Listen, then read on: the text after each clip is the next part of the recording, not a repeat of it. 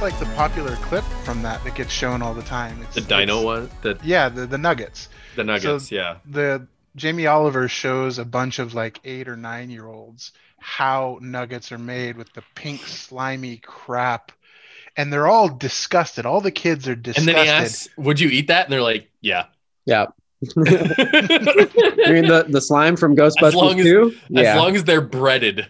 As long as they're breaded and shaped like dinosaurs. Yeah. The kids They're will like, eat it. "Yep, oh, we'll eat it." Give me some ketchup. And he's like disgusted. But the thing is that scene is actually taken almost directly from the UK version. And in the UK version, the kids are like, "No, that's disgusting." But Americans are like, "Yeah, we'll eat it." Yeah. So we are trash. Yeah. God. Okay. Should we officially start this thing? Let's do this. Do this. Woot! I've eaten my burrito. Yes. Good for you. It is Sunday night. This is Tony. This is Todd. This is Byron. And Meg. And Meg. This is the Getting Off Topic podcast. Byron has a burrito in his stomach. I am overstuffed with Del Taco. Meg is knitting away with the fierceness. Did you get a Beyond Taco? I did. Well, I got to be on burrito. The 8-layer veggie burrito. I still haven't tried the Beyond versions yet. It's really good. Because there's not a Del Taco within like driving distance of where I am. Yeah. There is one like if I like made a jaunt of it, but I don't want to drive 25 miles for Del Taco.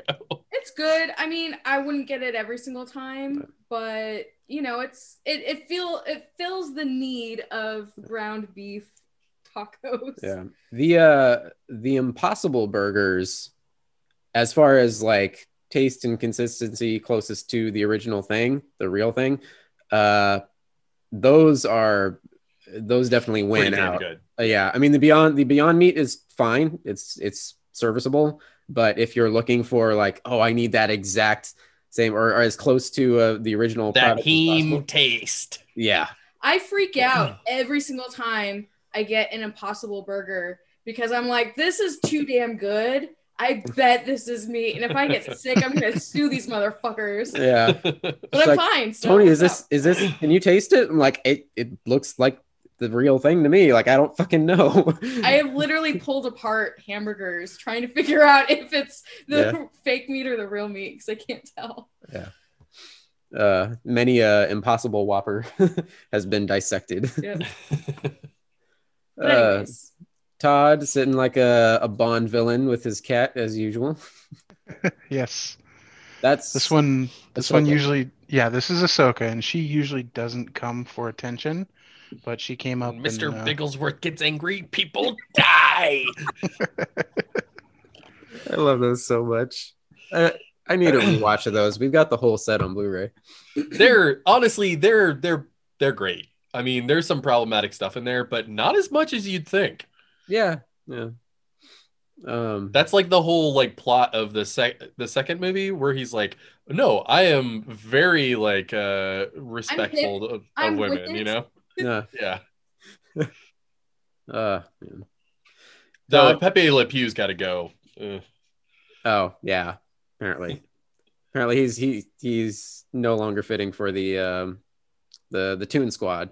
Is that what their team was called? The Toon Squad, yeah. Toon Squad, yeah.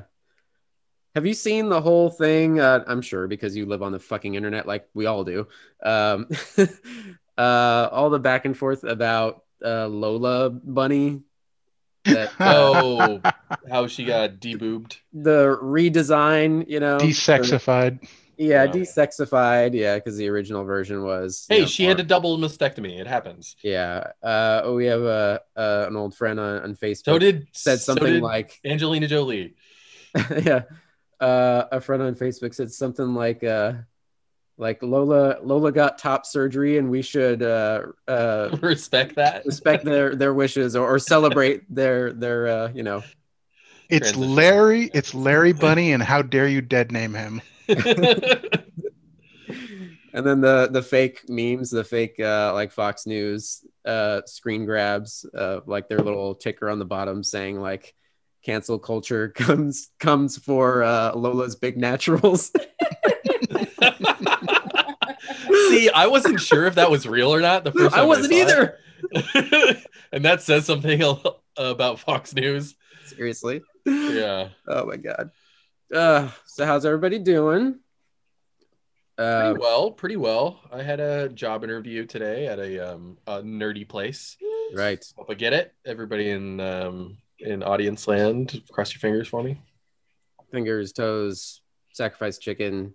Not really, because tails. Tails. Other appendage. Well, it is game themed, so tails should definitely cross their tails for me. Oh, I forgot, Byron. Before you joined the chat, I showed Todd what came in finally. Oh, wow. Look at that. That's snazzy looking. Stealth. It's a laptop for people who can't see, and that's everyone other than us. This fucking 17-inch MSI beast. Wow. Is it a 1440 screen or 1080? It's a 1080. Which is honestly, you don't need more than 1080 on that size screen. Really don't. But yeah, this is like a desktop replacer, which was the point of getting it, as well as just to game like a motherfucker. But like, and the good thing now is that like mobile GPUs support multiple monitors so easily. Yeah, like it barely takes any resources. Yeah. When I unboxed it and realized like how big it was, and with this like super matte spaceship like design, the perfect name immediately came to mind: Spaceball 1. Ludicrous speed. Yo, my braids are going. What does that make us? Nothing. Now die. Yeah, we name all of our shit in this house. Yeah. The Speaking desktop... of Spaceballs, did you know there was a Spaceballs animated series? Extremely short-lived, and for a good reason. It got canceled like almost immediately after. It was on like Spike, I think. Yeah, the very last final days of Spike. Yeah. I wonder how many canceled animated series there are from like unknown properties. Like we remember Clerks, the animated series. We have for that on good DVD. Reason, because that was awesome. Because it's incredible. And actually, like I've asked this around. Is this like just this was a friend group thing that we all became obsessed with, or is it legitimately good? And I've actually seen very, very, very positive critical reception on other realms that like Clerks the animated series is a lost like perfect little gem. Yeah. And I absolutely agree. So like me and Meg we were teasing each other for whatever. I don't even remember what the subject conversation. Who's driving? Oh my god, Bear's driving. How could that be? Why is Bear driving? Just randomly the other day, like Meg said something like a quick witty comeback to me, and I had nothing in response. We are slaves. Work. I had nothing to reply with, so eventually I just said, "Well played, Meg." Clerks. And in my head, I hear, "Well played, Clerks." Oh my god, show me the money. Can you guys vulcanize my tires while I wait? Do you guys sell black tar heroin? Yeah, Clerks animated series, for anybody who has never seen it, it premiered in, I think, January of 2000 and only aired 3 episodes. Was it 3 or 2? Probably. It premiered after the Super Bowl, and they only aired 3 episodes, and then it was immediately canceled. And they only made 6 total. Yeah. But it's really good. You should check it out. Totally is. Starring Alec Baldwin. Yeah. and Charles Barkley. I hope this trial never ends. Oh my god, I can't.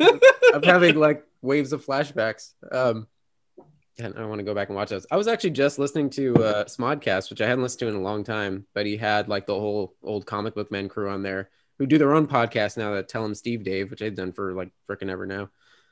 You tell him, Steve Dave.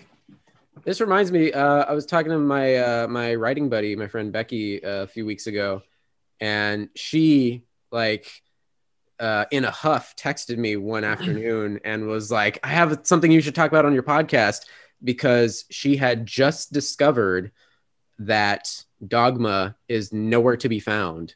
Nope. Because of the weird It's rights owned issue. by the Weinsteins. Owned by the Weinsteins, yeah. Yep. And yeah, it was this weird. Entirely. It is entirely owned by the Weinsteins. Yeah, I forget the full story, but it was something about because of the big controversy surrounding the film, because you had all the churchy people like throwing a hissy fit and It's just the whole point of the film. yeah, and they were trying to get it blocked from even being released. The movie studios kind of wanted to wash their hands of that controversy and basically gave up the rights to the Weinsteins in full, if I'm correct.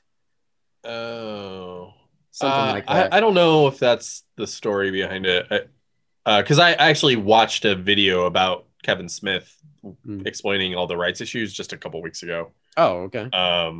And I don't remember what he said, Right. but he has pretty much said that there's little to no chance it will ever be released until they're both dead. Yeah. And it was also part of the problem was back when that deal solidified and that was made, streaming didn't exist yet. Yeah. So there weren't any plans for a possible streaming release. Yeah, digital releases and whatnot. So it just, because I mean, I think the last time it was released on DVD was probably the one that we all saw. Yeah. In like 2004 or That's the one that we so. own, right? Yeah, I have it, the special edition. Yeah. The special edition that came out in like I think it was 2004. Yeah, it's like a 2-disc special edition. I think that's the last time it was ever published, and most likely for the time being will be. Yeah. So hold on to it for dear life. Yeah. Until the Weinsteins die and they sell the rights to some other company. That's probably going to be the last release that we see. Yeah. That's why if you look online, and I was looking for it a couple months ago before I realized all this had happened, and that DVD copy that you have is worth like over $150 if it's unopened. Yeah. Damn. That's crazy. We were watching another random Joe Bob episode that we or Last Drive-In episode that we hadn't Which one? Watched yet, from season 1 actually. Society. Oh, which I had never seen before. God, Society is incredible. I really liked that movie. I didn't think I would. It's so good. I was afraid that I was going to be too squeamish because, like, we discussed it's like not body scary at all. Yeah, it's well, like just, body horror stuff trips me out, but that did not. Horror. That was yeah. It was more just incredible special effects than anything. Yeah, no, seriously. I mean that. You know that like that movie, it was like banned in the United States, but got a life over in Germany. Yep. Of course. Yeah. There's also the weird like bit where like it's written by like a Jewish screenwriter, and it's supposed to have like all of his experiences of like growing up in like Gentile rich, like with like Gentile rich friends, but the character is played by like the whitest dude on the planet, like the most Gentile white dude on the planet. Yeah. And so like it's got this like weird. Anyways, I listened to some commentary about that, and it's just very funny. Yeah. But anyway, with that episode, it just so happened they were talking about. I think Diana Prince or Darcy the Mail Girl. She mentioned something about how Joe Bob's old books that he wrote like ages back, and he still apparently has like a handful of copies. He still comes out with books every now and then. Yeah, he'll have old copies that he maybe sells at convention appearances and whatnot, but there's these old ones that are like completely out of print at this point, and she was like coaxing him to try to re-release them, and I realized something clicked in my head, and I was like, I totally remember the last time we went to the last bookstore in LA, I saw a copy of his first book, the Joe Bob Goes to the Drive-In, and I thumbed through it, not even realizing what it was at the time. This was before, like just shortly before I had learned of the Last Drive-In, and I had this vague memory of like, I think this Monster Vision guy. What? When was that? When we went to the last bookstore? Yeah, like when was that? Oh, how long ago? That's what I'm asking. Maybe like 3 years ago or something. Okay. But yeah, that book is from like 86. But it was there for like a couple bucks, you know, it was on some little discount rack in the middle of nowhere. And in that episode, he mentions like, oh, since we started doing the show again and making convention appearances, those books have skyrocketed in price online. And I looked, and sure enough, they're rare finds and like on eBay for $100 and something bucks. Huh. So I called the last bookstore. It's like, hey, do you have this? And they said no. Yeah. You'd think with the popularity, I mean, it's pretty clear at this point that Shudder has been significantly buoyed by the success of Joe Bob. That's like their almost flagship. to the point where like they can like place the success of the network squarely on his shoulders. Yeah. I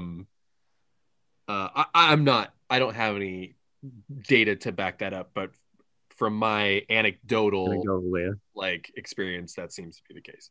Yeah. That he'd be able to get those books republished somehow. I guess like totally. They are reviews of movies that came out over 30 years ago. So who knows? Yeah. But I mean, like a lot of those movies, especially in the streaming age, have gotten a second and third life. Mm-hmm. So, and horror aficionados are notoriously obsessive about this type of banal minutia. So, yeah. And people love rediscovering old shit. So I think there's definitely a market for it.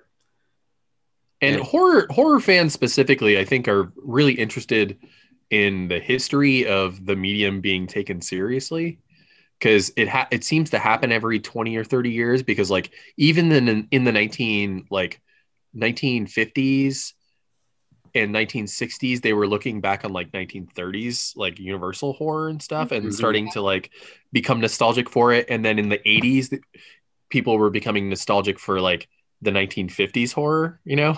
Yeah. So cycles. Yeah. And now we're nostalgic for the 80s horrors. Mm-hmm. This reminds me even 90s and 2000s horror. It's the phase of kids growing up. Yeah. You watched it as a child when you were between 10 to 15 or 20. And then in your 30s and early 40s, you start to revisit that stuff from your childhood and you want more of it. Yeah. This reminds me of a meme that I saw like 2 days ago, and it's some guy, like it looks like something out of a commercial for a heart medicine or something, because there's some dude just kind of like leaning against the wall and holding his chest, kind of like, ugh. And the caption is like, when you hear kids today talk about 90s music as oldies and classics. It's like, oh, my heart. Oh, those spicy memes. Oh, God, they're so old now. Todd, how is Valhalla? No, not Valhalla. Valheim. Valheim is really super fun. Like, it's very simple, very easy on the eyes because the graphics are very like low key.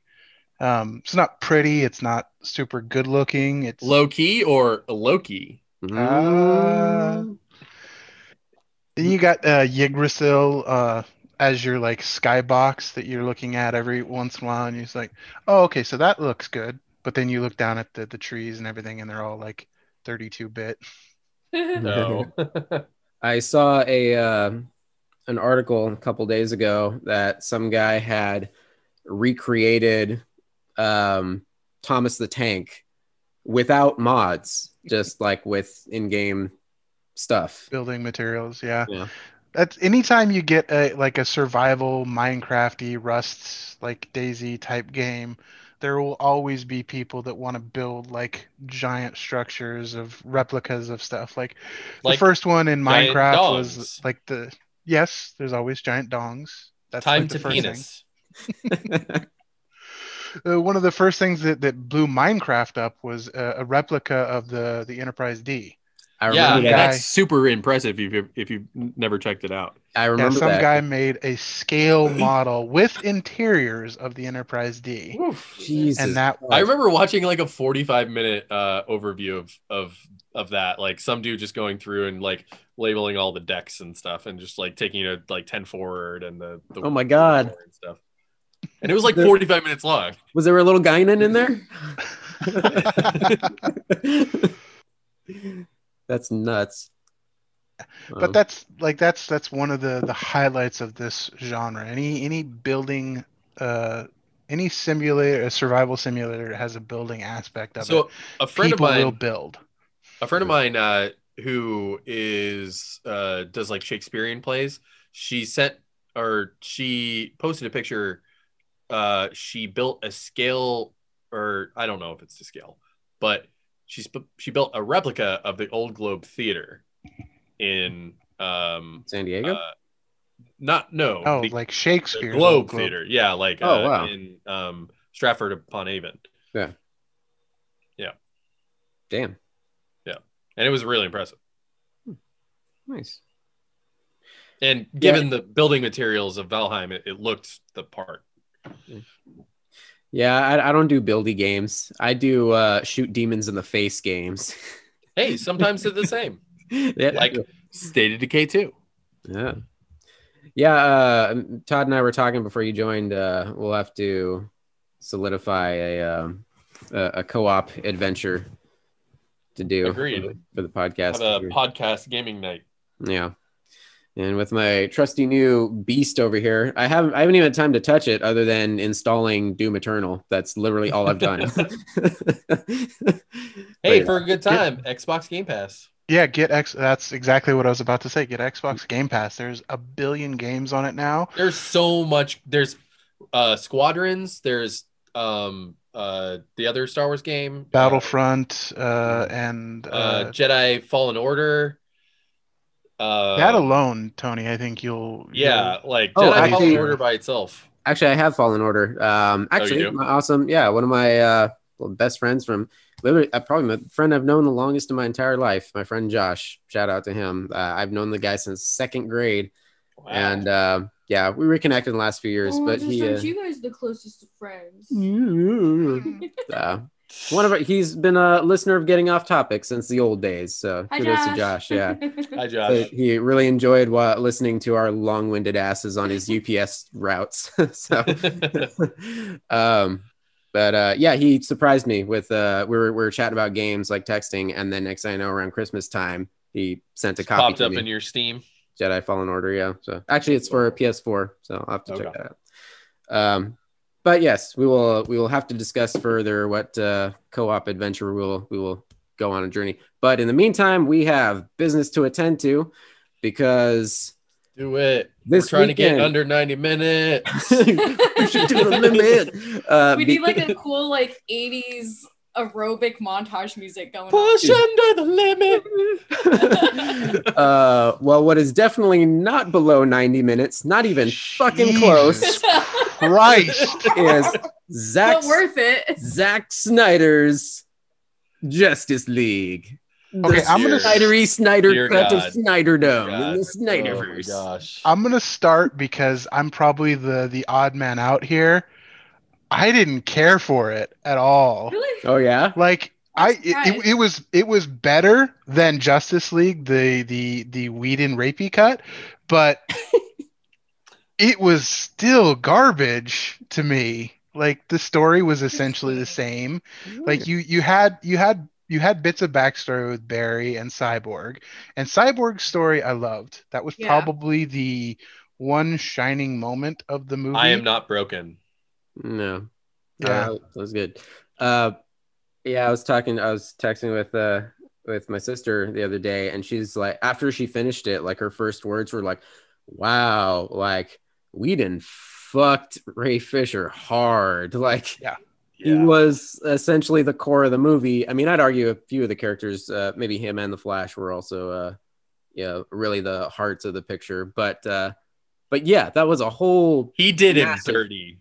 He did him real dirty. Yeah, did him real dirty. That's like they ripped the entire him being like the core of the movie. Literally going into the core. Yeah. It's so much so that I don't even remember him in the first movie. Neither do I. I barely do. Yeah, I remember him. And Flash was like a flash in the film. I remember Cyborg being like grumpy because he didn't want to be this, cyborg thing. And then a heartbeat later, he just pops up and like, yeah, I guess I'll help you save the world. And that's all I remember from the Whedon cut. So I have to be honest. I've never. I know a lot about DC Comics. I've read a lot of DC Comics. I've kept up for the most part, mainly with like Batman and Superman titles, a little bit Green Lantern, and then some of the ancillary characters like Nightwing and Harley and stuff. But I know Cyborg's been around for a while. Mm-hmm. I've never really been too fond of the character, mainly because I didn't think that the character's origin was that interesting, really.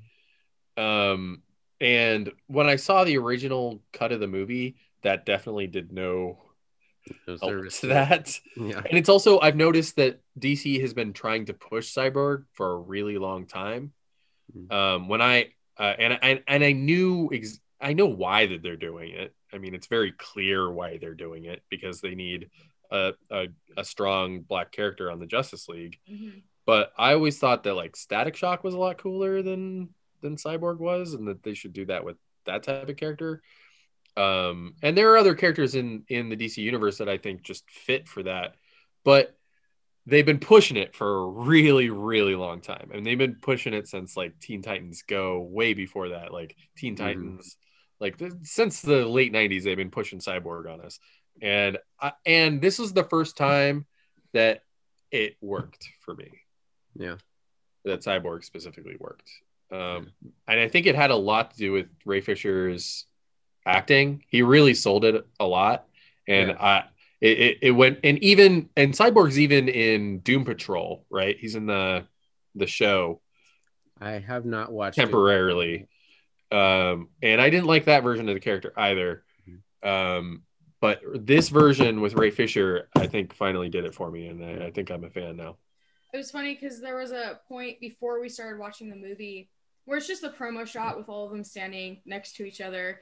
And I'm like, yeah, I don't remember like that Cyborg guy. And it was so funny because I didn't know what his name was. I just called him that because that's what his name is literally just Cyborg. And then his name turns out to be Cyborg. And I'm like, oh my God. Todd, do you know when Cyborg popped up in DC? No, I was never a DC person. Let me look that up. Sorry, we kind of ripped the talking stick from you, Todd. Did you have anything to add? Were you any other thing? No, realistically, like I've only seen the original cut one time. Same. Because it was garbage, and I never really wanted to rewatch it or revisit it. And I wasn't a fan of the previous Snyder movies in the DC universe as well. So I couldn't, other than the expanded Cyborg story, which again I loved, I couldn't differentiate it between the original. And it was basically the same plot. It was basically the same story.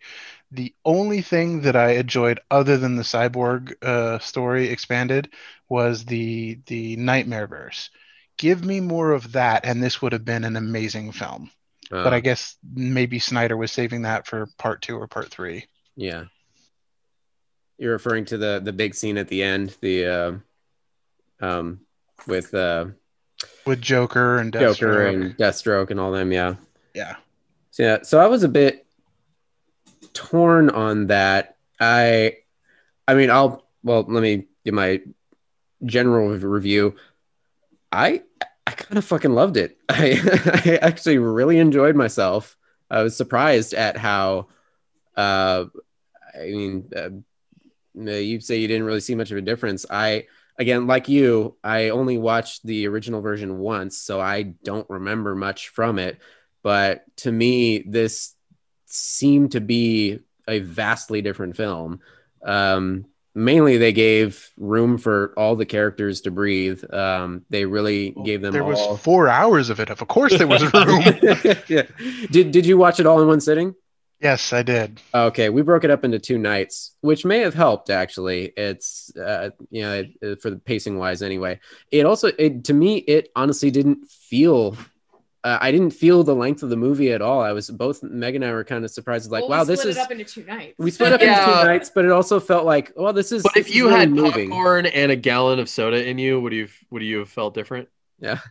Well, yeah, sure. Like sitting alone or sitting in a theater. I think the home viewing experience definitely helps because we sit here on our asses and watch hours of binging Netflix shows. So this felt like a really good Netflix show. So this is the reality: is that the Snyder Cut could not have been released in theaters at 4 hours long. It never could have happened. Yeah, it never would have happened, and it shouldn't have ever happened. Yeah.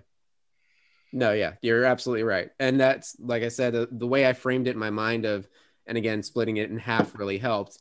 I mean, I heard some people talking online like, well, you could have just broke it up into, the parts that they specifically, make in the film. And just treat it like a well, there was originally a plan to do that. There was a period of time where it was going to be released as a miniseries. Yeah, for sure. As well as like together. But supposedly Snyder didn't like that idea.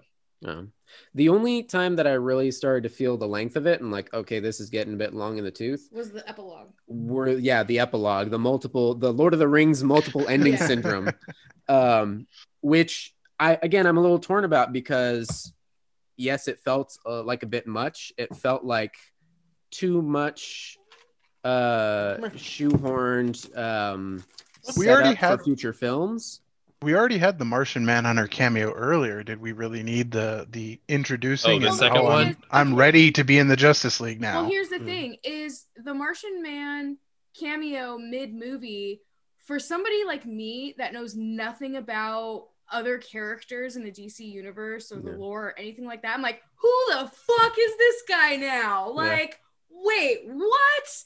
Like, it. Well, and especially for a character that it's flashing back to that we haven't seen in ever for me. Well, we haven't seen since Man of Steel. Yeah. Because he wasn't in Batman versus Superman. Yeah, but Tony, we had to pause it, and Tony kind of had to give me like a rundown of who this character was. So if there wasn't like that moment at the end where he shows up explaining who he is, then it's just like, what was the point of that in the film?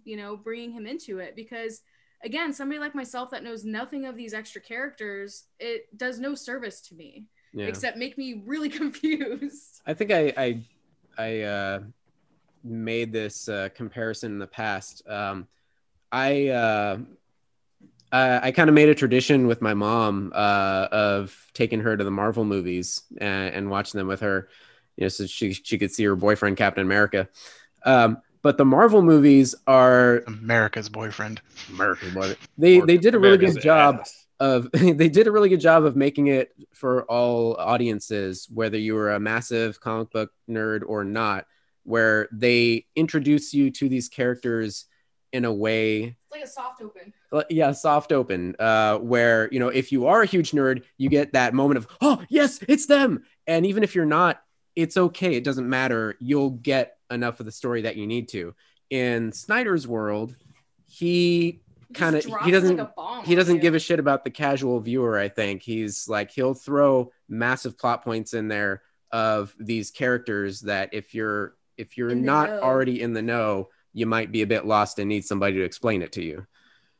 Yeah, definitely. Like I didn't watch this with my sister, mainly because I think she cares less about DC movies than she does about Marvel. But I was just thinking throughout the whole movie how much shit I would have to explain to her if we were watching it together. We did a lot of pausing and explanation. Also, I had to give Meg a rundown of previously on the Snyderverse because it had been so long since either one of them had watched. So I'll definitely be. I mean, we talked last week about how I generally am not a fan of Snyder, and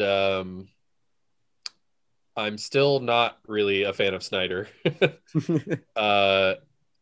This definitely is probably, I think, the most interesting thing that he's done in a long time. But I mean, the reality is if this movie had come out at 2.5 hours instead of the original Justice League, would I have liked it? Probably not.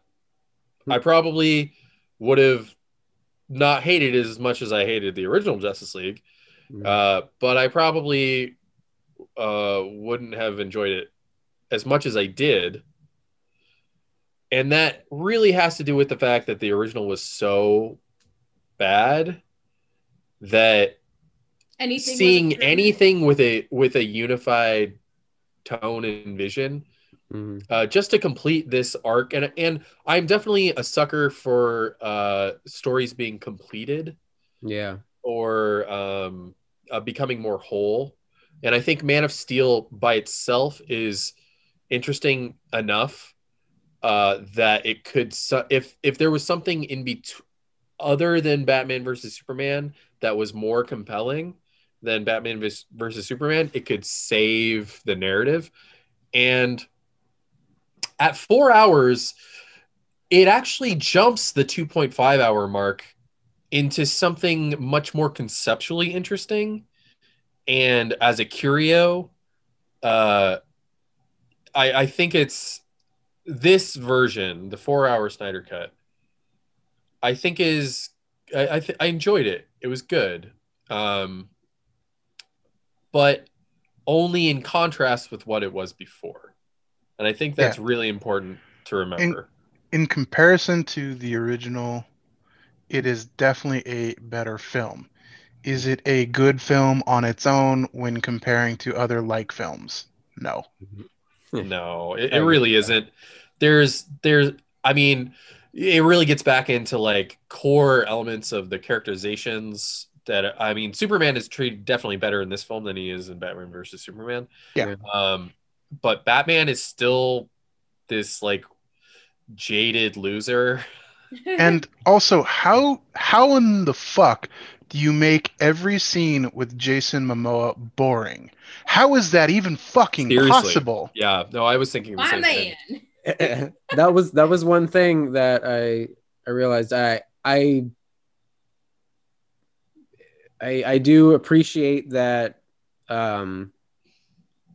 every character for the most part got their time to shine. They were able to showcase their powers and how it helped the team, and had a bit of an emotional core to each character. Aquaman definitely the weakest of the bunch for sure. Yeah. And also, by the way, for a guy who lives in the fucking sea, what a goddamn litter bug. Just shirts and sweaters and whiskey bottles fucking everywhere. And how many of that same knit sweater do you have, dude?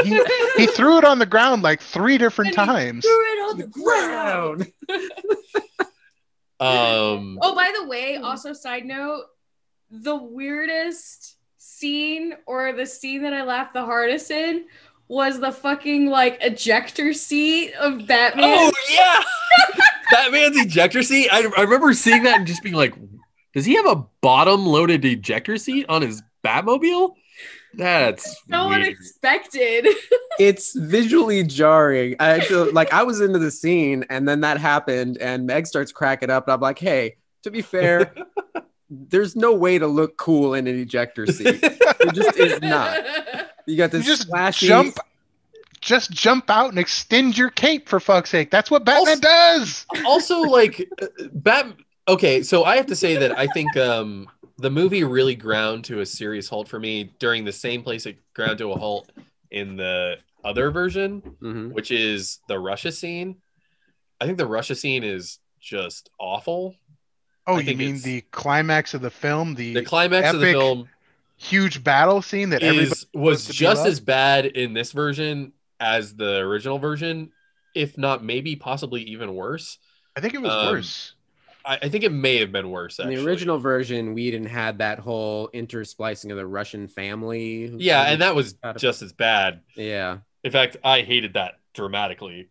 That was not great. Even though it's gone, I still somehow think that this version of that sequence might actually be worse. Once they're actually in fighting Steppenwolf, I thought it was interesting. But all of that stuff with like Batman shooting alien guns, I just thought was just so stupid. And because like if you can't figure out what to, because Batman just ends up just like shooting alien guns for like 20 minutes.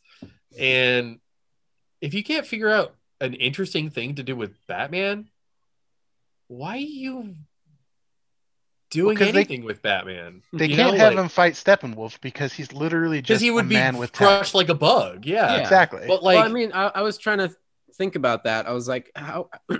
I mean, realistically, what can they do with him? And I was trying to think back to like They can watching throw him out with an ejector seat. I was trying to think back to like the Justice League cartoons and like how did they deal with Batman? He always had something interesting to do. Yeah, because he cannot go up against gods. Like he can wipe out scores of like little henchmen and aliens. He can get rid of the putties. But he can use his gadgets to do stuff, and there were very few gadgets in this movie. It definitely could. Were there any gadgets? Yeah, he just kind of rolls up in tanks, and that's even that I don't really like because and this is something that's like inspired by Snyder's love of The Dark Knight Returns, and I'm not someone who loves The Dark Knight Returns. Yeah. Like it's like Frank Miller is a fucking sociopath. Like Dark Knight Returns, it's an interesting story, but it was also almost 40 years ago, and let's get on from it. You know, there were a lot better Batman stories told in the 90s and 2000s than Dark Knight Returns. I did very much enjoy the Amazons, the whole intro to the invasion with the Amazons, and they're desperately trying to get away. I can't remember. It felt very Rogue One towards the end where they're passing along the Death Star plans. Yeah, the mother box that was in the Whedon version. I think it was shorter though. Yeah, the extended part. Yeah, I think in the I don't know what they called it, where they were holding the mother box and then sealed it up. Yeah, I think all of that was extended and showed a lot more of the Amazon's style of fighting and everything. But yeah, I enjoyed that. I really loved, probably one of the standouts is the flashback battle to the Darkseid's original invasion. Oh, with Zeus and Ares there. Yeah, I really enjoyed that. That was very Lord of the Rings and in a good way, I think. The Green Lantern. Yeah, Kilowog, the Green Lantern. In the original, and I was like scrolling through a BuzzFeed article earlier of like all the differences, and I didn't even realize because I barely remember anything from my first viewing of Whedon's version. Darkseid wasn't there at all. It was Steppenwolf who originally invaded the first time as well. Yeah, I enjoyed all that. I kept seeing all these people reacting to watching the Snyder cut and saying like, oh my God, Cyborg, the heart of the film and everything. I would argue also a bit of the Flash. I adored Barry Allen and Ezra Miller, and it's baffling because he's the only humor in the entire movie. Yeah. And that entire intro scene of him stopping the car crash, well, not stopping the car crash, but saving which if fans didn't know, that wiener I love those wiener. Yeah, I was like, what the hell is he doing? And then he brings it back to the dogs, like, oh gosh, I hope everybody's okay. Can we talk about how long they hovered on that wiener? There were floppy wieners in that entire. That specific wiener was like the focus. Like there was like depth of field focus on that wiener for a good 15 to 30 seconds. Sometimes you just got to pay attention to the wiener. Agreed. Now that's the one complaint I have about this film for me personally was just I get that Zack Snyder does those slow-mo shots. That's his style. That's his branding. But it felt way too excessive in this film. Oh yeah, and way too much. It might have been an hour shorter minus slow-mo. Yes. No, that's not even a joke. Like that, it could have actually been that much shorter without that much gratuitous slow-mo. Yeah. That's like, what's his face doing so many goddamn lens flares? Zack Snyder does the slow-mo. J.J. Abrams, yeah, that's his little gimmick. Go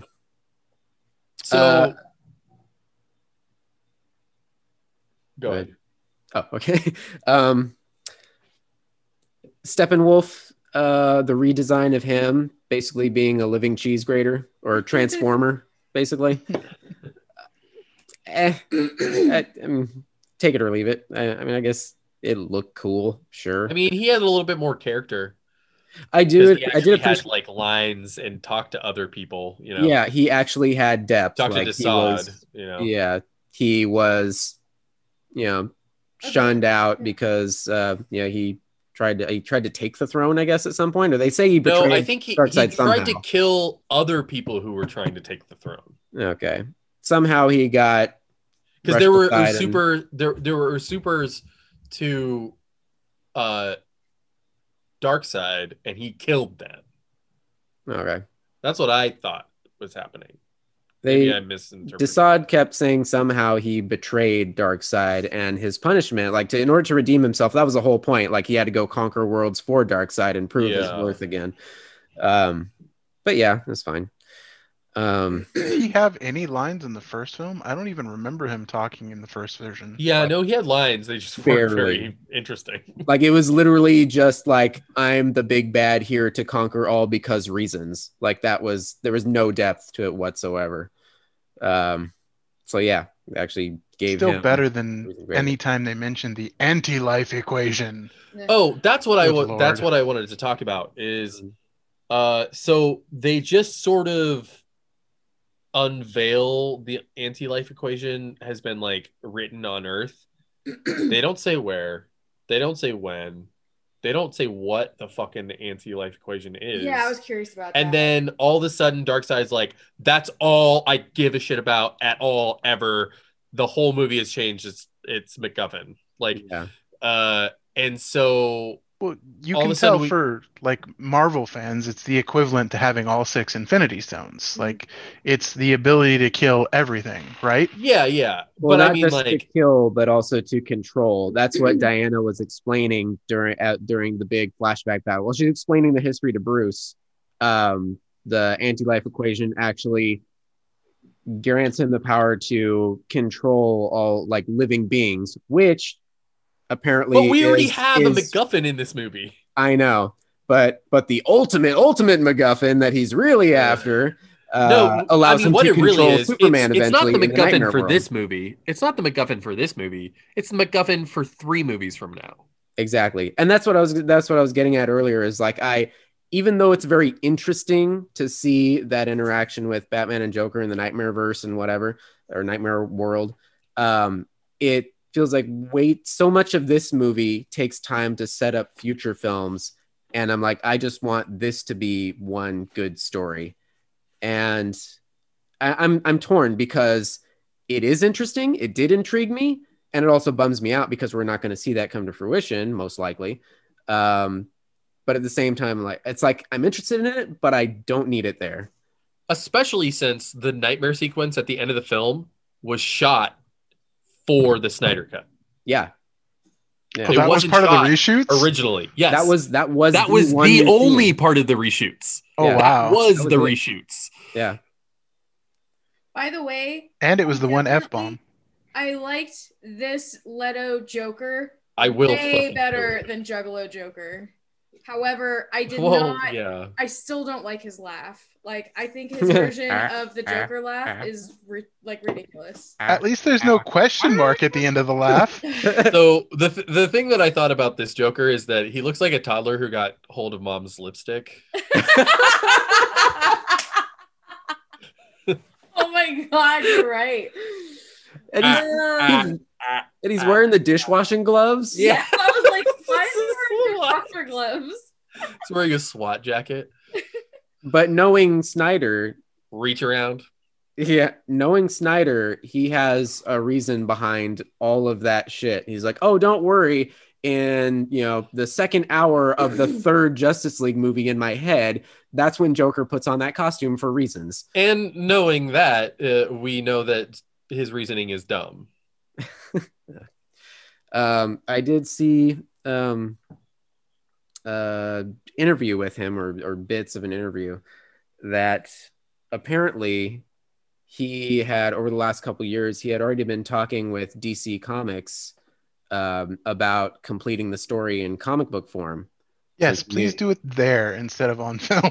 Yeah, That'll and probably happen. apparently it was going to happen. It was a sure thing I almost guarantee it'll happen now. until in the last few years, there was like a weird like a merger buyout with AT&T. Like there was some shuffling around, and DC Comics DC almost got they made a lot of cuts, and DC almost got like closed. Yeah, entirely. Yeah. What? So the last word on it from on high was to Snyder was like, well, maybe someday if there's enough fan support or something. But now, most likely that's what I think that's probably going to happen. Yeah. Twitter was pretty much jizzing over this movie, so it'll happen. Yeah. So I hope it does because, you know, like you said, I'm not entirely sure that we'll see anything after this. I think film-wise is dead, but I think I think there's a chance for the comic-wise, yeah. I mean, like, I don't think we're going to see any film continuation from this, just because it just doesn't really deserve it. Nope. At the same time, it's baffling. It's conflicting to say like, oh yeah, it's probably not going to happen. But then again, why throw millions and invite Snyder back to do this in the first place if they didn't think it was worth a little something? Because they didn't have any HBO Max exclusives. That's why. Yeah, the Rona was coming up, and they needed something to happen. Like they panicked at the last second and realized that they weren't going to have any content for their new streaming service because they weren't going to be able to film any content for 6 to 8 months. Yeah, and the prequels for Game of Thrones have been like indefinitely delayed. Like they're like 2 or 3 years behind now. And in fact, I've heard that they've passed on all of them.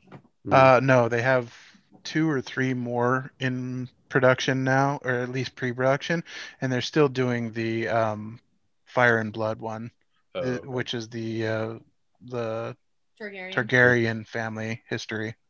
Well, you know, who knows? Maybe with all of that said, and also the Fantastic Beasts bullshit, kind of, I don't know what's really happening there. Maybe Warner Brothers might be a little more open to like saying, hey, Zach, maybe come and do a little more something, or maybe in some form they'll complete or pseudo complete the story with the Flash. Well, I mean, here's what we do know though. I mean, we do know that at least 3 of these characters from this movie, 4 of these characters from these movies are coming back. One of them we know most likely definitely isn't. Yeah. Well, it's confirmed. Like they'll never. Cyborg has pretty much said, "I'm out." Yeah. Go fuck yourselves. Why did he say that? Was there something that happened? He said he will not work with Warner Brothers in the future as long as the current president is still the president of the company. Because they essentially came out and said that Joss Whedon was not at fault for all of the bullshit drama with him. Which does not look good in retrospect with all of the allegations against Whedon. Whedon was on top of the allegations of Whedon that we discussed before, the stuff from the Buffy days, Charisma Carpenter and whatnot. There were also, for the last several months, there's been a battle between Ray Fisher, who played Cyborg, and Warner Brothers. He had reported mistreatment on the set by Joss Whedon to the Warner Brothers execs. And that's how all those other allegations came up in the first place, was because Ray Fisher called him out and everybody spoke up in support of Ray Fisher. Right. And the Warner Brothers execs came back and said, you know, after getting a lot of pressure, they said, "Oh, we're going to conduct an investigation," and then they came back and said, "Oh, no, everything's fine." We investigated ourselves and found no issue with ourselves. So hence Ray Fisher said, "Fuck you, Warner Brothers. Like, I'm out." Yeah, got it. So Ray Fisher said that he's done, but we already know that another Aquaman movie is coming. Aquaman, and an Aquaman spinoff. Did we ever get a confirmation that Amber Heard got fired from it? Because there was rumors that she got fired. Yeah, I don't know if it's been confirmed yet. So there's an Aquaman spinoff about the deep, where all the like bioluminescent creatures hang out. So he's just going to hang out down there with James Cameron like, in the Mariana. And then we know there's another Wonder Woman coming coming out because of course there is. Wonder Woman 3 will happen.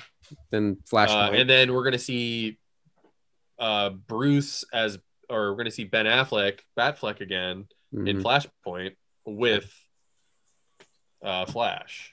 Yeah. And originally Cyborg was supposed to be in that movie. Yeah. But I say let these films come out and then let this universe end and let the new Batman start a new one. Well, I mean, I think the idea is that Flashpoint is the end of this current version of the DCEU. That's what I'm getting at. That's fine by me. Yeah. And that Flashpoint will lead into like a rebirth of a new DCEU. Yeah. Rebirth. We've been on the DC for a while. Is there anything anybody else wants to pull up real quick before we move on, or? Let me see. I was writing little notes to myself as we were watching Justice League. I think we pretty much covered. Yep, there's definitely no way to look cool in the ejector seat. Lord of the Rings, multiple ending syndrome for sure. Yeah. Oh God. Okay. Last thought about Justice League. Again, maybe I'm like in the minority, but I really enjoyed it, and I do hope that they at least complete the story in comic book form. So I'll cross my fingers for that. That said, I've already made the comparison to Lord of the Rings with the big flashback battle, which I loved, and then the ridiculous amount of endings. However, again, in these big fantasy movies, so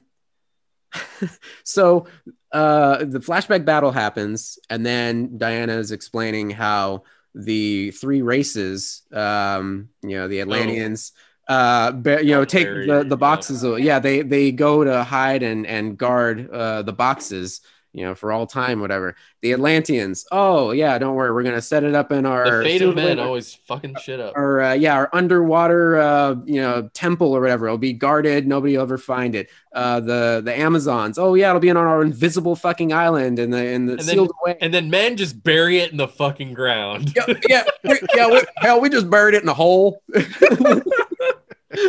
No, I saw that same thing and I was like, wait, you guys are just burying it with dirt? Yeah, like what the fuck? Like not even like a deep hole. It's just like, yeah. Did you bury it deep? No, just like a foot down, back by the outhouse. Nobody will find it. I'm like, fucking really? Why are men always the race of men are always the dipshits in these stories? Like just fucking inept or corrupt or both.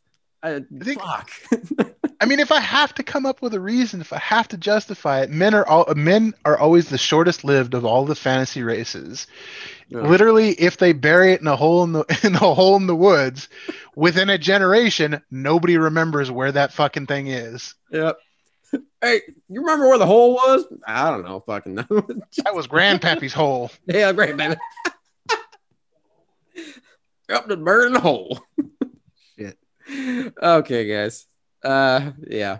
So, well, congrats to Zack Snyder and everybody who worked hard on the Justice League film. I mean, they at least deserve to get it shown properly how it was meant to be. So, kudos to them for that.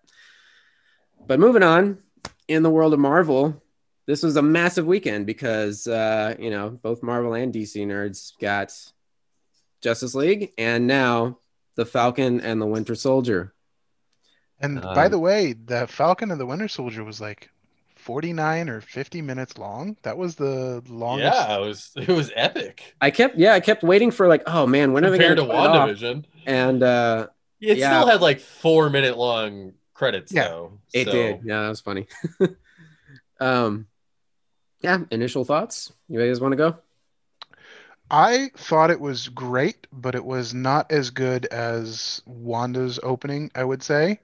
But I thought it was really well done, and it definitely gave it definitely gave Captain America Winter Soldier vibes. I know they're trying to do more spy-ish type stuff. Yeah, recapture that same feeling. Yeah, so it definitely captured the memory of Winter Soldier. Yeah, I like it. I agree. Like maybe not quite as, an edge of your seat cliffhanger tune in next week sort of thing, like WandaVision. This feels definitely more just like an extended version of like Civil War or Winter Soldier, just broken up into 6 parts. It's going to be. I think there's fewer episodes with this one, but they're longer. 6 episodes, but longer episodes. Yeah. But yeah, I mean, I'm enjoying it so far. I saw a tweet and I wholeheartedly agree with it. It said something like, we got more character development out of these 2 guys in this first 40 minutes than we have in the whole MCU. Yeah. I mean, they are 2 of the side characters that really haven't been the focal point. So yeah. But yeah, I'm liking it. I can already see. I mean, they haven't met up yet, but I can already see the Lethal Weapon vibes are coming. Bucky in therapy and giving the therapist shit, and therapist giving it right back. That was fun. I really liked the character stuff a lot. Yeah. It's something that we don't get too much in Marvel movies because of the length of the movies. Yeah. There's only so much you could like character stuff you can put in there. I was expecting to like the Falcon stuff. I did not realize how much I was gonna like the Bucky stuff. Yeah. Yeah. Speaking of the Bucky stuff, my only question from all the Bucky stuff was, did he know that was the father of the dude he murdered, or was that a coincidence? Definitely. Yeah, because it seemed like he was surprised at a moment there. He was surprised because his name was in his book. Yeah, his name was in his book, but did he know that they were the same person? Yeah, I think so. Yeah, I was a little confused there too, because there was a strange beat where it looked like he was shocked and surprised, but then you see in his notepad, like that's one of the guys he has to make amends to. He's already aware of it, which is why he's hanging out with him. But and then he has that moment where he goes to his apartment to confess, and he can't bring himself to do it, and he just bails. Oh, because he sees the shrine for the kid. Yeah. So I'm sure that'll come to a head eventually. I really when she was asking him like what was wrong with his hands, I was just like, I really wanted him to just like pull that shit off and be like, the motherfucker is metal. Like, not just metal, this shit is like vibranium. Like, I don't know. I'm probably in the minority opinion on this, but I was kind of like meh about the show, at least the first episode. But at the same time, I was meh about WandaVision the first few episodes as well, and then it got really good. So I'm still going to give it a chance, but to me, it's like passive. I'm just like, I didn't love it. I didn't hate it. It was just kind of there for me. There was nothing really explosive about this episode. This was just like the dipping your toes in, and the Sam giving up the shield, and them doing the fake cap. Dick move at the end. I was a little surprised to see Rhodey so quick up front. I wasn't expecting to see his cameo this quick. Yeah. I also was not expecting for Sam to give up the shield. Like, I did not see that coming. Well, he doesn't feel worthy of it, and that's, of course, going to be his arc through this journey here. But yeah, like Meg said, that's a dick move at the end where they just give it to some guy. Some random white dude. Some fucking white dude. Yeah. Now, I did see a article earlier with the showrunner. His name escapes me off the top of my head, but apparently he has hinted that character, the new Captain America, quote unquote. So in the comics, his name is U.S. Agent. Yeah, he is apparently going to have big implications in the MCU from here forward. Really? Apparently so. So, okay, so I have a little story about this, and so I don't know if you guys know, but Captain America is my second favorite Marvel character of all time. What's your first? Spider-Man. Okay. But specifically the ultimate version of Spider-Man. What makes him so ultimate? I was the same age as him when I was reading the comics, really. Oh, okay. Yeah, that works. Yeah. So the ultimate version came out in 2000, and I started reading it in like 2002 or 2003, and I was almost exactly the same age as the character when I was reading them. So it was just like perfect. That's that solidifies. Yeah. I mean, and honestly, that Bendis run of the first 100 issues of Ultimate Spider-Man are like probably one of the best runs on any comic book of all time. Highly recommended. But Captain America I'll put it on the list. Is secondly my like favorite character, and in some ways I think as I grow older I appreciate that character more. I read, because Cap comics have always been like political in ways that are accessible to younger and like people who don't understand that the tales that they're telling are political. It's not until you get older that you really understand the political ramifications of the stories that they're telling. And this storyline, like the very idea of there being a second Captain America who doesn't have Steve's ethos is in itself a political idea. Because like Steve's whole thing was that like he used to be a soldier, but when he became Captain America after he was woken from the ice, he wasn't a soldier anymore. He was doing this himself. So the very idea of someone else and especially the United States government sort of like foisting Captain America on the people because they feel entitled to the person is inherently a political statement. To put it mildly, it's like somebody who is not worthy lifting Mjolnir. Yeah, exactly. Because Captain America himself he's not owned by the United States government. The Shield may be, or it used to be, but Captain America himself was not owned by the United States government. It wasn't a thing. And that's what his whole story throughout time has been, is that my identity is that I am a soldier, but that's not all I am. I am other things. And especially, and that's why I loved the first movie so much, Captain America First Avenger, is that moment where he's like drawing and and showing that he's an artist, and when he's getting trotted out on stage as like a dancing monkey, he feels isolated and alone despite the fact that this is where he wanted to be. It's not until he takes charge of his own identity and says like, I'm not just a USO tour, I'm capable of doing this stuff myself, that he becomes who he is supposed to be. Now, don't forget, we've retconned that he was drawing the Shire. That's right. He was drawing Gollum and Gandalf. Yeah.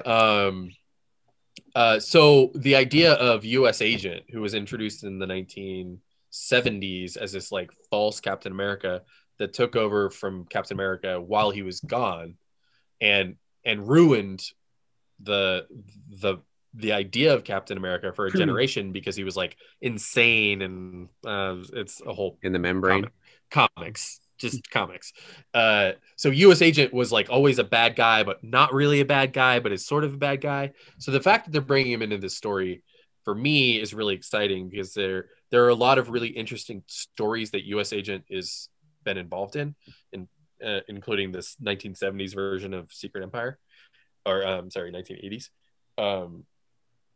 And also Falcon's whole role in this is very, very interesting, because it seems like they are exactly doing what I expected them to do, which is they're playing on Nick Spencer's Falcon and run. It's called Captain America Sam Wilson, which leads into Secret Empire, which I don't think they're going to do that, but it'd be really interesting. They're doing Secret Invasion, so they could adapt a mixture. Well, Secret Empire is a very, very, very different story. That's the one where like Cap becomes a Hydra. Oh, so gotcha. I highly doubt that they're going to do that anytime soon. At least it would be amazing. We've talked about this before. I would love Chris Evans to play like evil Captain America, because I know that he'd love to do it, and I would love watching it because I want to see him. I want to see Hydra's ass. Now they've skirted around an actual answer to this, but do you think they'll ever give us a solid answer? Like, did old man Rogers just pass away from natural causes after handing over the shield, or did he? I think it's really interesting because I was sort of wondering because my sister and I have yet to catch up to the movies. Mhm. We watched Thor Ragnarok last night, and so good. So good. So we only have like a couple more movies before we get to Infinity War and Endgame. Mhm.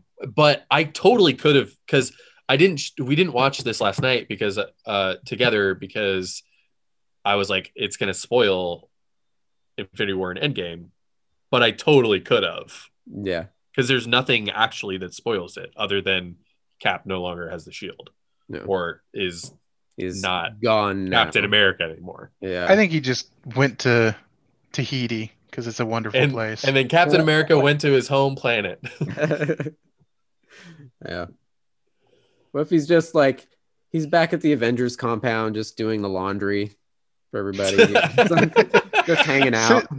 Sitting in the back in a rocking chair, just kind of whittling away. Yeah. Dipping graham crackers into milk. Yep. Drinking a cold one and just staring at the lawn. Wondering where Tony Stark's pension is. Also, I love that Bucky is doing online dating when like what? Yeah. How old are you? 106. Also, I was just waiting for Bucky to like accidentally say something super racist to that woman. Oh. Damn. Because he would know better, like he was in the Eastern Front. He was in the Eastern Front, not the Western Front. Yeah, did you think they were really enlightened the difference between the two fronts? No, they just wouldn't have heard all the terms. I think he's been defrosted long enough to catch up with history. I don't know about that. It's been like what, like 3 or 4 years? I don't know. Total that he's been defrosted. Do you think that people who came back from Korea were like because he wasn't racist 3 years after they came back from Korea? It's been at least 8 for him because he wasn't blipped. He was alive during the blip, so that's 5 years minimum. Was he? No, he got blipped. He got blipped. He got blipped. Was he one of the ones that blipped? Yeah, he got blipped. Yeah, him and Sam. Yeah. Anyway, stop trying to cancel Bucky. I was just like, oh God, don't say something racist. Don't say something racist. We had to pause like a couple minutes in, and again, because it had been so long since Meg had watched them, like she's like, I basically needed like a recap of the saga of Bucky. And so I sat there and just gave her the cliff notes and everything. And we got to like, it is pretty twisty and turny. Yeah. It is. And it's really hard to follow. So like he like randomly goes to Wakanda for like a couple years. Exactly. Because that's really the only scene that I really remember Bucky. And it only happens in the post-credit scene of one other movie. Well, that's the thing. He's always in these post-credit scenes besides his own film. So you only get like fragments of his story. And even then it's a little confusing because... Well, they mentioned the reason he goes to Wakanda is so they can help him heal. Calm. For calm and Shuri, Shuri can like deprogram his brain. Yeah, and then we catch up with him when he's out there just like living on the farmland, and then it's his Rambo moment. We need you back in the field, Rambo. We need you one last time. So one thing I actually really appreciated, and it really seems like it's sort of synchronistic, is that when Rhodey is describing the state of the world, it very much felt resonant with our current state of the world. And he's talking about post blip, but like post coronavirus, like it feels like the same. The world is sort of like, he said that the world is like broken.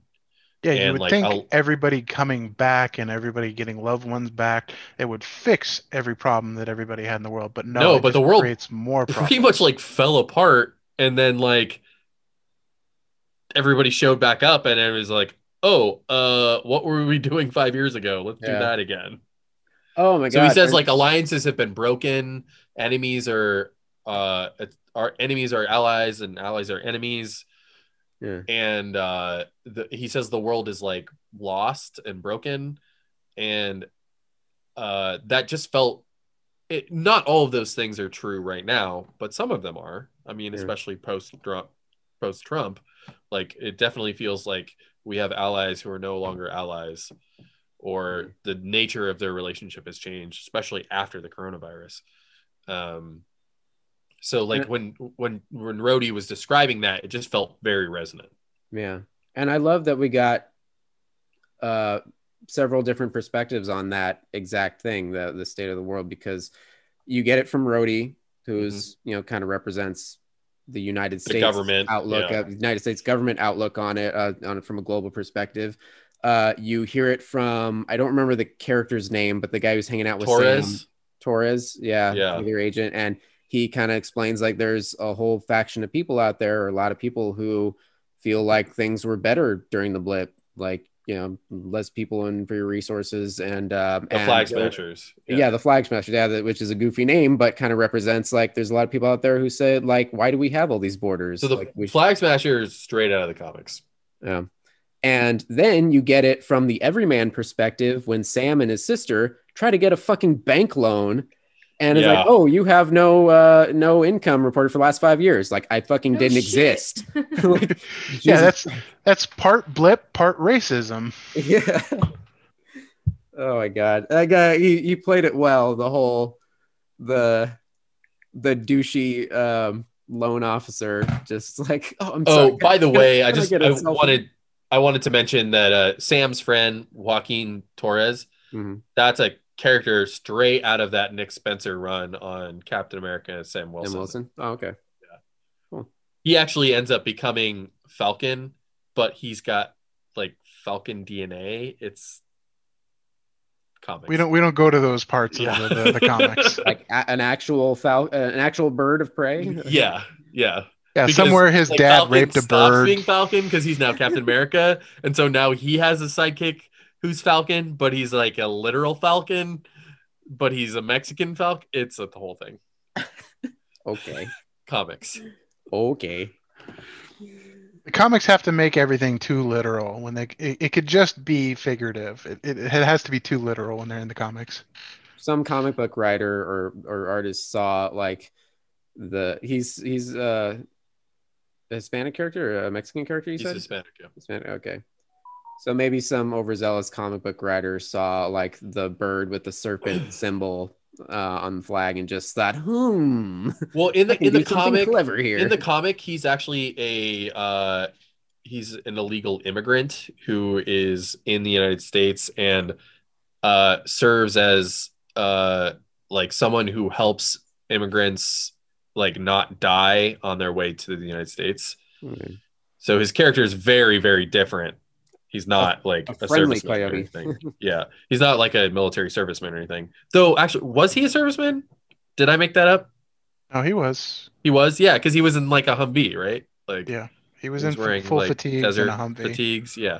Okay, so I wasn't imagining that. So they're going in a very different direction with that specific character, but he's in that Nick Spencer run that I've been reading, that I've been talking about since the podcast started. So one last thing that I want to mention about a secret little thing that I found. I didn't found. I read it in a article. An article that there's a reference in the credits to the actor Carl Lumbly, who has been in a lot of different stuff. That his photo is seen like in some old timey newspapers with a case number underneath it, and that case number is taken directly from this character, is a reference to this character called Isaiah Bradley, who in the comics was the first Black Captain America in the 1940s that was experimented on to recreate the super soldier serum after Cap was lost. And it's a whole story that is sort of like an allegory for the testing on African Americans that was done Henrietta um, Lacks. in what? The Henrietta Lacks testing stuff. No, wait, was that DNA? So More there likely was like the Tuskegee stuff. yeah, yes, the Tuskegee experiments where like thousands of African American men were chemically castrated. Yeah. It's horrific and disgusting, but absolutely a part of our history. And so there was a comic in the 1990s that was really good that brought in this character of Isaiah Bradley, who became Captain America in the 1940s when Cap was missing. That he was like a secret Captain America, but he was just as much Captain America because he was a black serviceman that was tested on. And so it looks like there may be Sam might stumble upon the fact that there's actually been a black Captain America in the past. Might be multiple Captain Americas at this point. Multiple, yeah. So this, and if that's cool, this show is taking on a much more like political stance, and that's why I brought up that before, is that Captain America has always been an inherently political story, and it allows the creators to sort of like tackle unique political stances that they may be seen as like Captain America, the character may be seen as non-political, but that is absolutely not the case. Well, I mean, considering that 2 and 3 were political dramas, it makes sense to continue that. But they had very little to say. True, but I mean, it was definitely in the style of the political thriller. I agree with you. Yeah, I mean, that's why they brought in Robert Redford. Yeah. I mean, quintessential political thriller. Yeah, character. It's actually it seems to me like they might actually have something much more substantive to say in this show. Not just explodey buddy comedy. Yeah, exactly. Yeah. But we have to wait. Just like WandaVision, like we really know nothing yet. So we all had the fan theories, and there was all billions of fan none of this on Twitter. End up being the case. But I mean, the fact that there's a pretty, I mean, it's not even like a small reference. It's like a almost direct reference to Isaiah Bradley. So if they were to do that and then not include the character, I think that would be really disappointing. But I mean, come on, guys. Wanda's kids. Come on, guys. The new Captain America is obviously Mephisto. I mean, yeah, no, you're right. It's definitely Mephisto. Yeah. All right. How could I be so wrong? You fool. Oh, geez. All right. I think that about covers it. We'll to come back after this week's episode, this Friday's episode. And I don't know if there's any more major like movie streaming releases or anything happening in the next week or so. When does Mortal Kombat come out? End of the month, I thought it was. And yeah, I think like March 31st-ish or something. So we got a couple weeks. Yeah. Oh, so that'll be an interesting episode. Bit of a tidbit. So back in reference to what I said earlier about the Game of Thrones prequels, they are currently in pre-production on 3 spin-offs. Sea Snake, which I'm guessing has something to do with Iron Isles or something. Flea Bottom, and 10,000 Ships. And those are all like greenlit pilots or what? No, those are pre-production at this point. Oh, okay. So they're just finding showrunners and pitching ideas. Yeah. So 10,000 Ships is in reference to Nymeria. The Flea Bottom would be a show surrounding King's Landing and the various nefarious characters in there, and no idea what Sea Snake refers to in particular. Yeah. Just a show about a snake who's like, I'm in the water, help me out.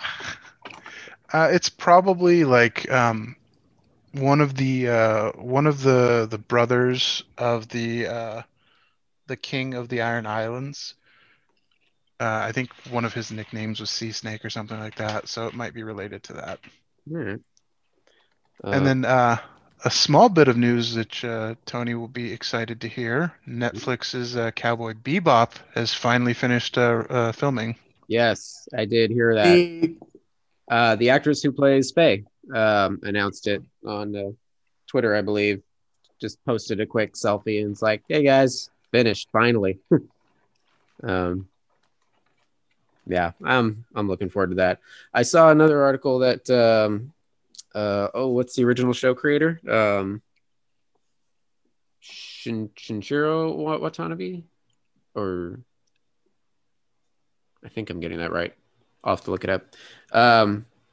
He had an interview a little while back saying that he was basically kind of saying like he was kind of washing his hands of the series because a few years back this is an old interview, but apparently he wasn't like saying any ill will about it, but he said as far as his involvement, they did meet with him and he did give like, his thoughts and notes and everything. But beyond that, he hasn't had any contact with the show. It's not like he's overseeing it in any way, shape, or form. So did somebody buy the rights from the rights holder and he had nothing to do with the rights being released?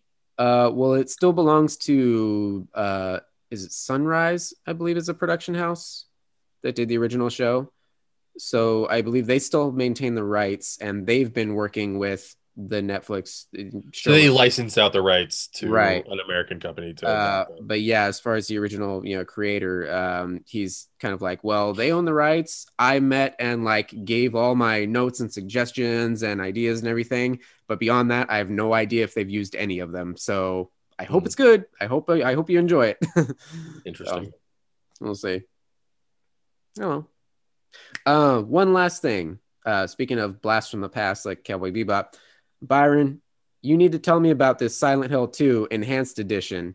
And where can I freaking play it?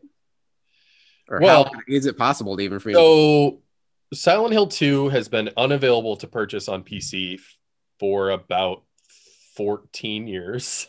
Jesus. No GOG edition unearthed or anything? I can send you a link to a copy of it's on myabandonware.com with an extracted copy of the game that works directly with the enhanced edition. And there's literally no legal way to buy it. So you just have to get acquired. You have to get cool. You have to like be okay with your maker and acquire it by the means under which it is available. Okay.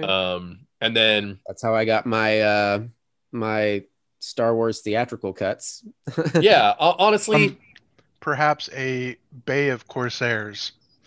Yeah, I mean it's really easy. It's literally just on myabandonware.com. There's an extracted and an unextracted version. Download the extracted version.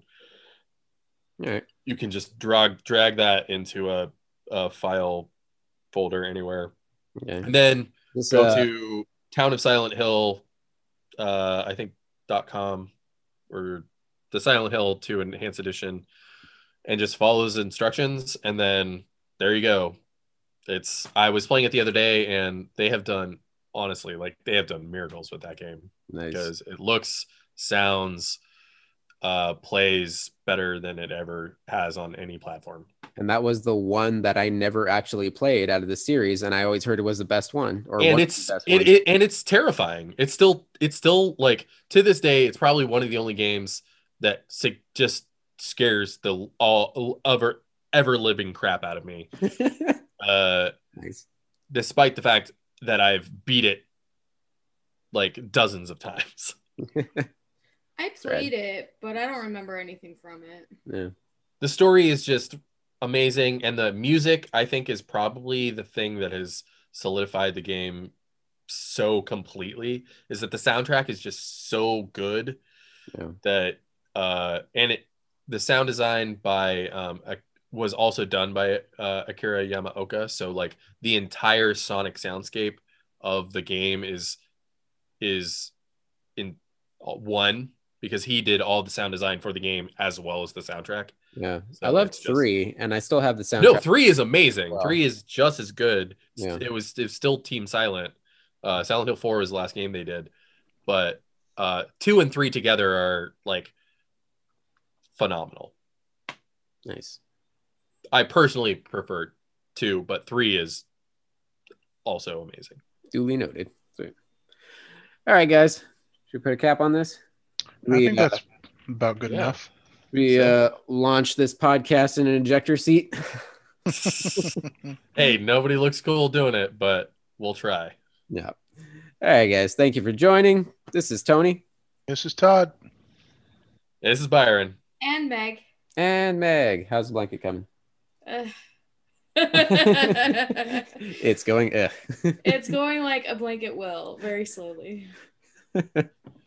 Tell me, do you bleed? You will. Oh, they did keep the modulated bat voice. Ugh. It weirded me out. Yeah. No, thank you. Okay. Like, there's nobody around, Batman. Swear to me. It's just the people that know your real identity there. Do you really have to do the modulated voice? And like parademons. Yes, I do. You think the parademons are going to be like, oh my God, is that Bruce Wayne? What if in the middle of the Russian battle just drops his laser rifle and goes, oh my gee, holy crap.